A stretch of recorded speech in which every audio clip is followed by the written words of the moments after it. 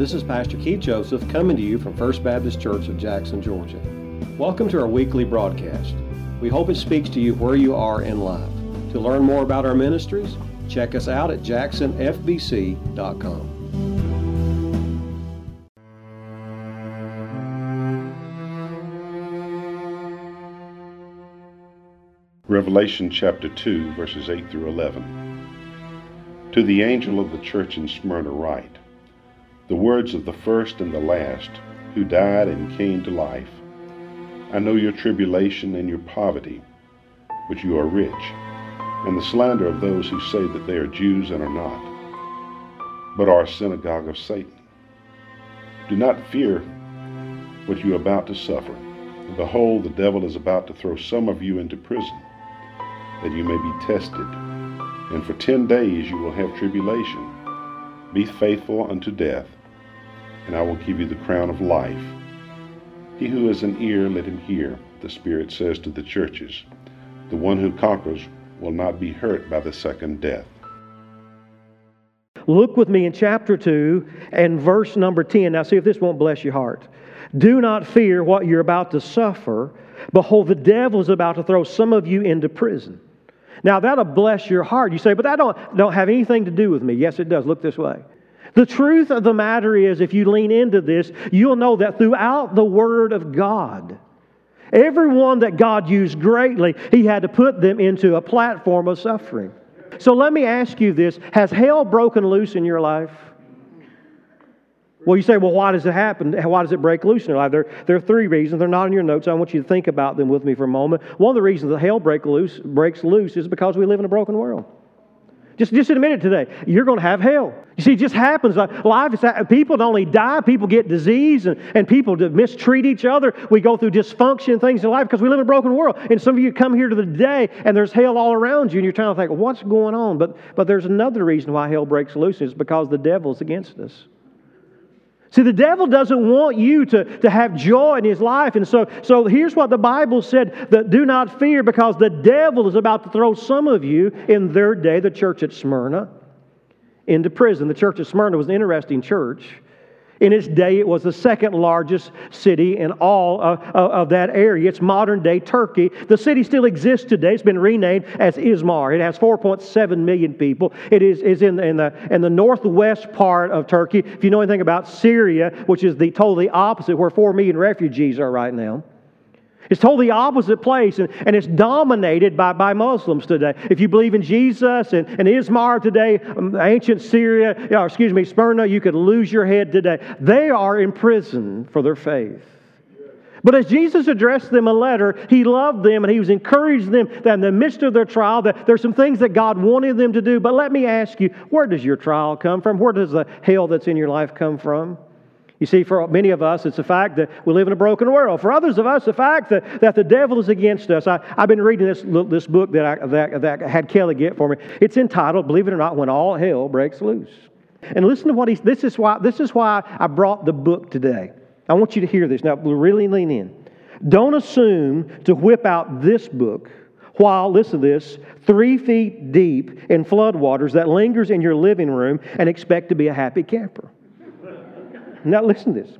The information in this manual should be studied and used before the next emergency. Now let me hold up another book. It's too late to read the book on how to swim when the boat's going down.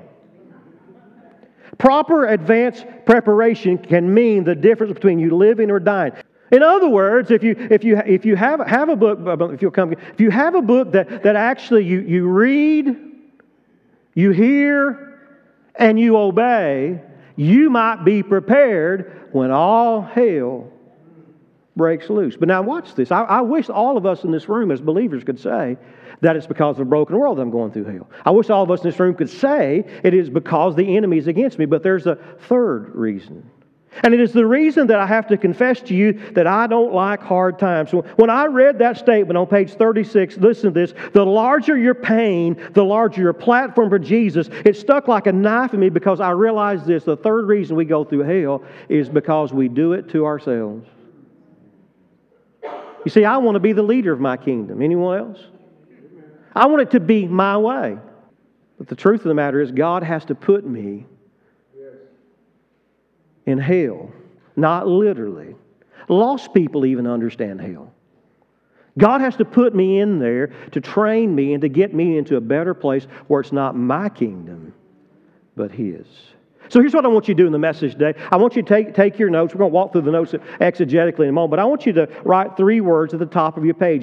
The 3 words I want you to write down, first of all, is the word fall. We live in a broken world. Fall. The fall of Adam. F-A-L-L, fall. The second word I want you to write down is the word fight.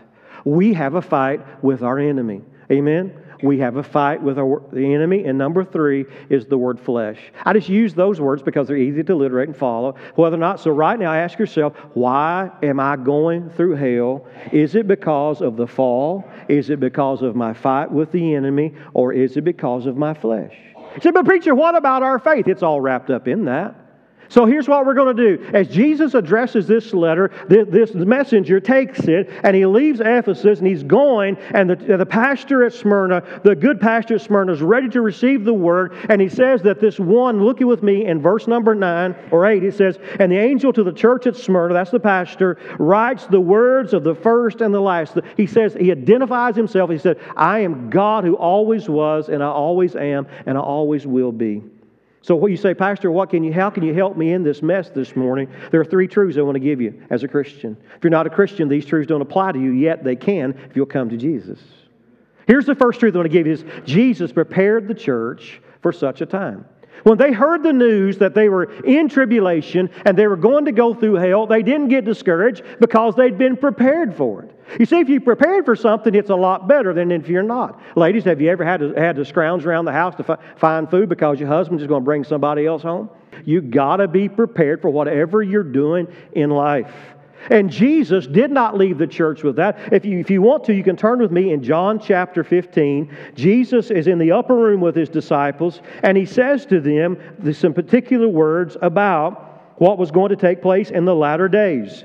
And then in their days. He said this, John 15 and 18, if the world hates you, by the way, and it does, know that it hated me before it hated you.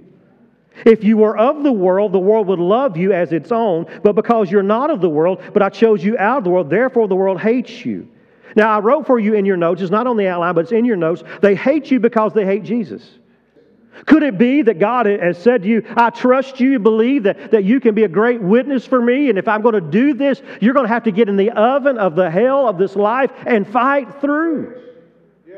I said this in the first service, and I'll get out of the way now. That way I won't have to dread it the whole time. I'm often timid when I'm one-on-one with people, trying to be gracious and kind. That's the pastoral side of me. But listen to me, sometimes I want to just say this when somebody comes up to me about their half-inch deep problem. Did you hear me? Their half-inch deep problem. If I've been counseling with you recently, please don't take this personal as if it's you. Please don't get mad and get up and walk out, or at the end of the service say, I'll never go to him again. It's not what I'm talking about. But sometimes people come up to me after a sermon like this, and they'll say something like this to me, but Pastor. When anybody says that they've heard the message, but you know it's about to try to take another justifying moment. And what I wanted to say to somebody that has a half-inch deep problem is this, suck it up, Buttercup, and take the long view. There are real issues.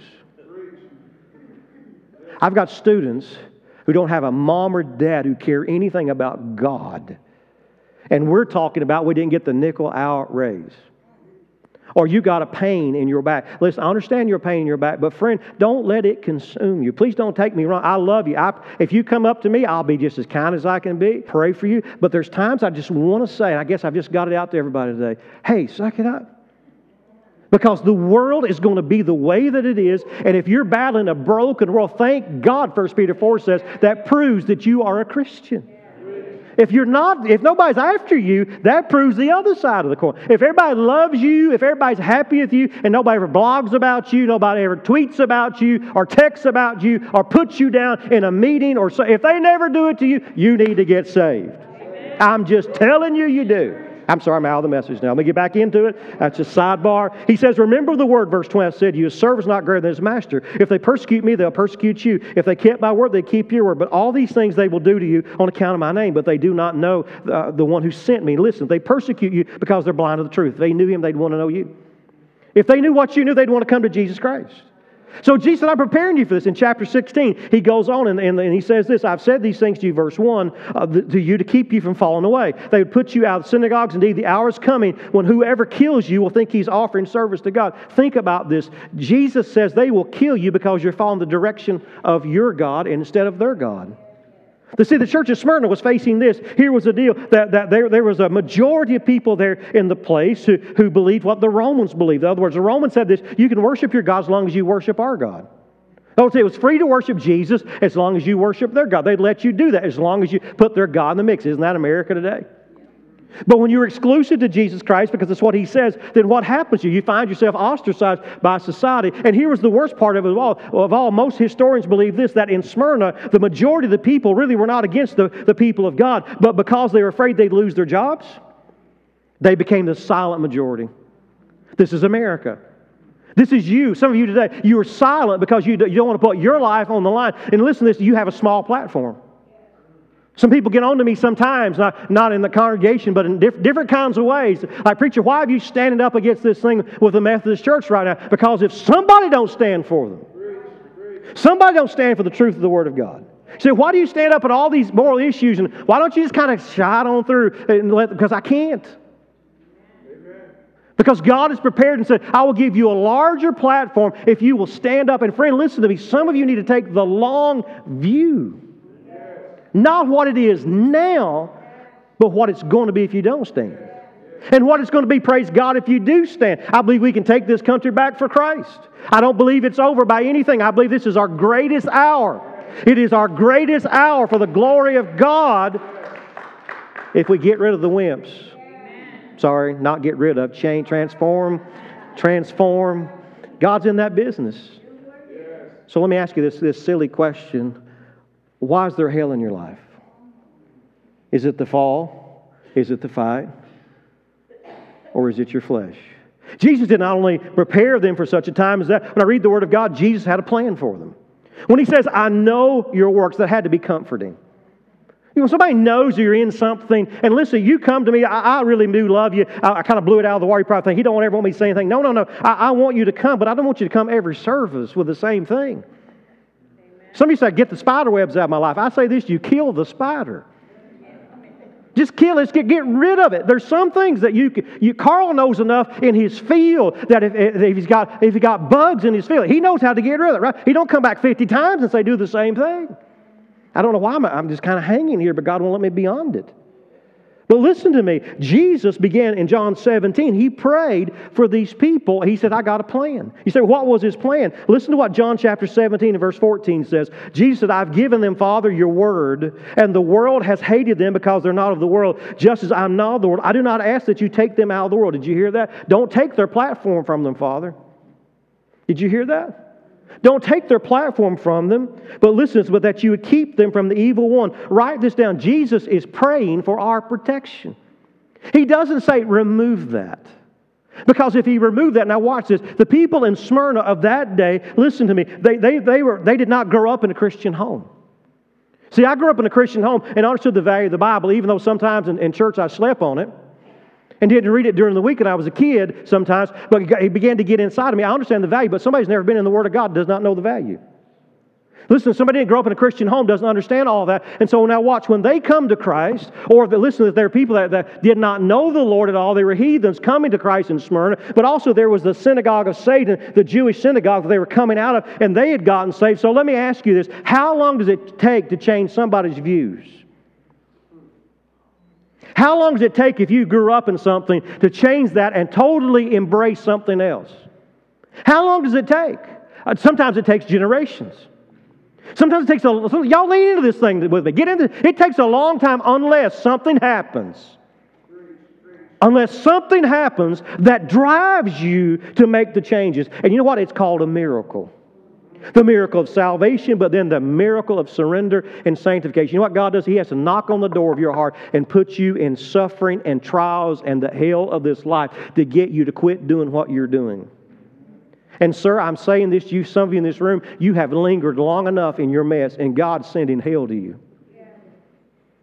Ma'am, I'm saying God's going to send hell to you. You say, preacher, what do you mean? It's birthed in my heart. I'm telling you, it's consistent with the Word of God. I'm telling you as your pastor, if you don't come out of what you're in right now, if you don't move beyond it, some of you have been in it long enough, you're about to go into the depths of hell in this life because God loves you that much. He loves you that much that He's not going to let you live your life. For me, it had to be an accident where I almost lost my life as a young man. It put me in a place where I had to force to answer the question, what am I going to do with the rest of my life?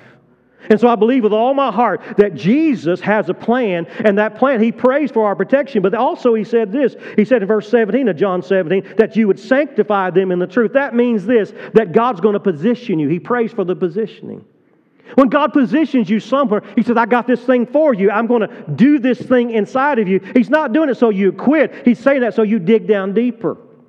He's saying it so that you'd move forward. In John chapter 8, in Romans chapter 8 and verse 31, if God's for you, who can be against you? He doesn't say that I'll take you to the beach, I'll take you on ease, I'll give you a job raise, I'll give you a career that you want, relationships that you want. He doesn't say any of that.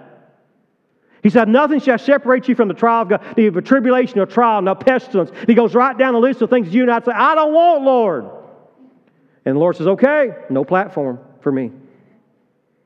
Friend, no platform for me. The person who lives their life as a casual believer will never change the world. And I want to say this, that God did not call you to be a member of First Baptist Church to be a casual attender, because God called this church to change the world. And as we take these students, as we take our senior adults, our medium age adults, all the people who said, God, give me a platform. Let me tell you, some of the greatest testimonies that come from our church are people who are going through hell.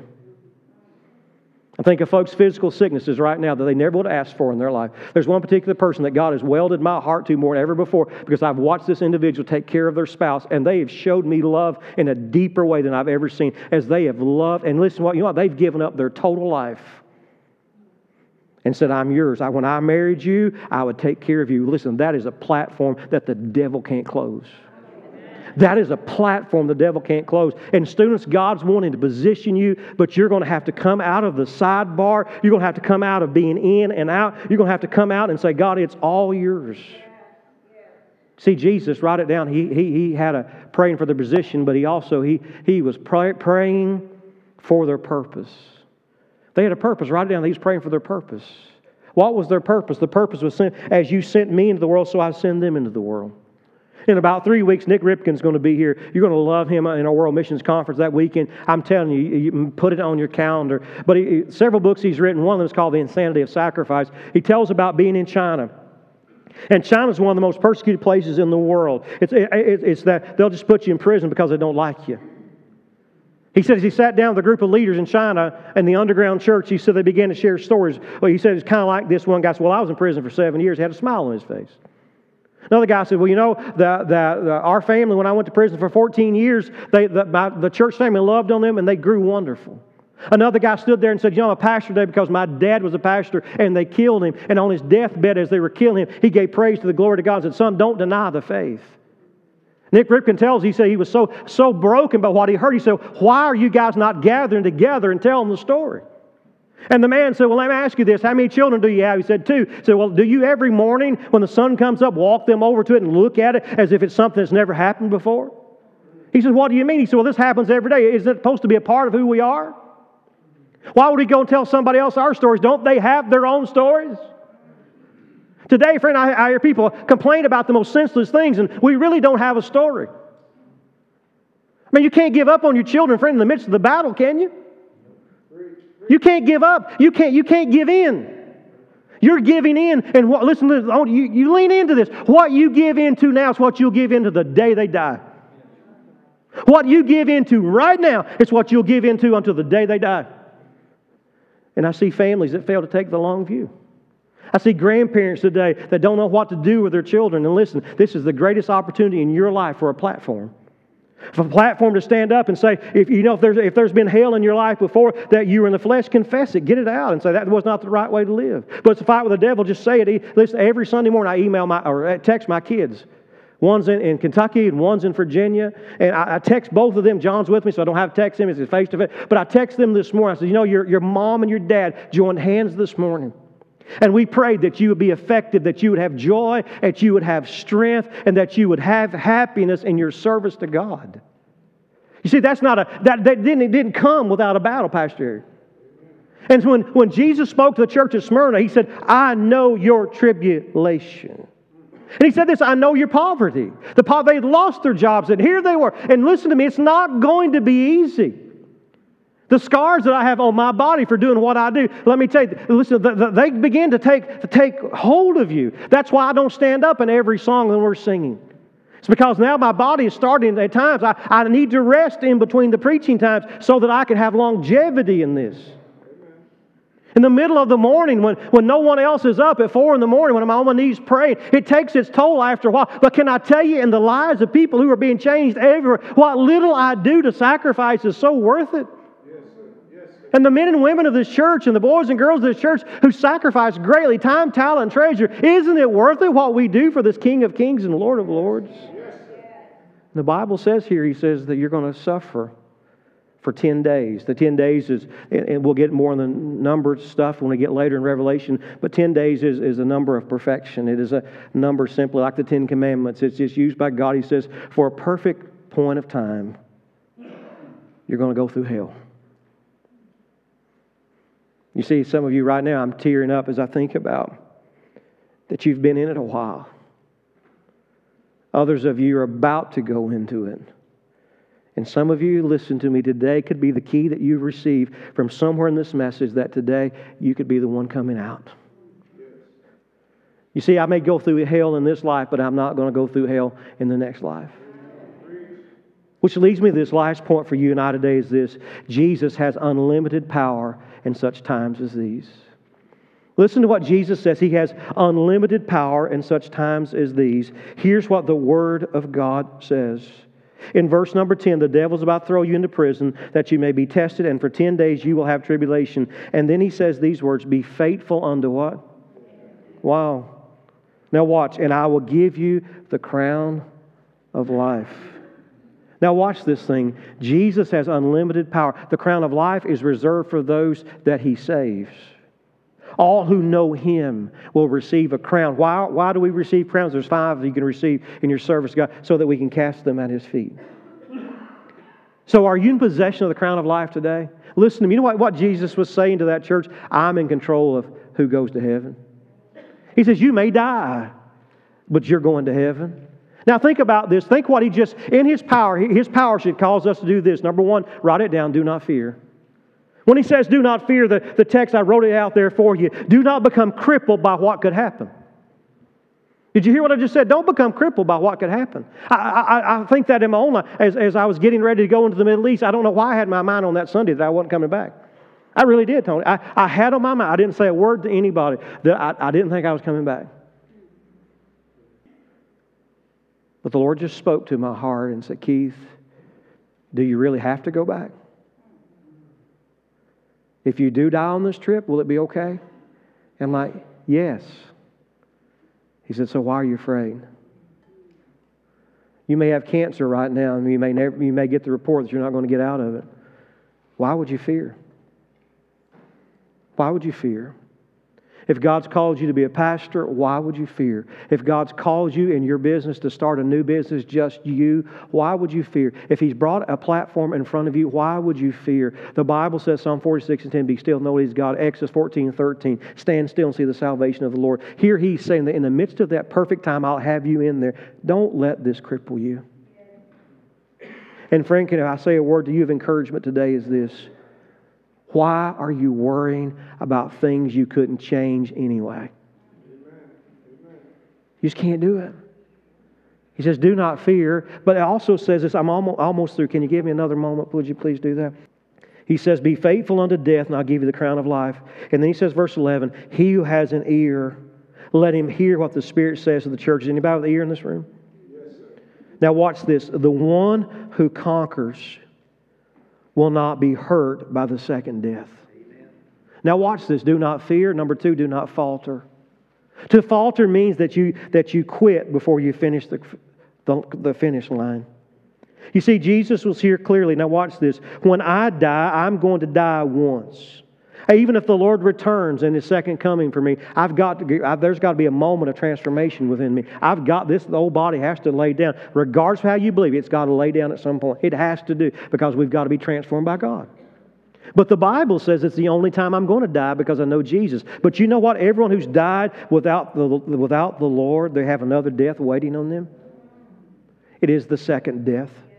It is in Revelation chapter 20 that the Bible says that when the millennial begins, that we, I believe, we're caught up together with the Lord in the air. We live forever, but the rest of the dead are not raised for 1,000 years. The lost at the end of 1,000 years. They are called up and they're judged in Revelation 20. They're judged at the great white throne judgment, and they're cast into the eternal lake of fire, which is the second death. So now watch our Lord and Savior says, I've got unlimited power. I decide who goes to heaven and I decide who goes to hell. So which side are you on?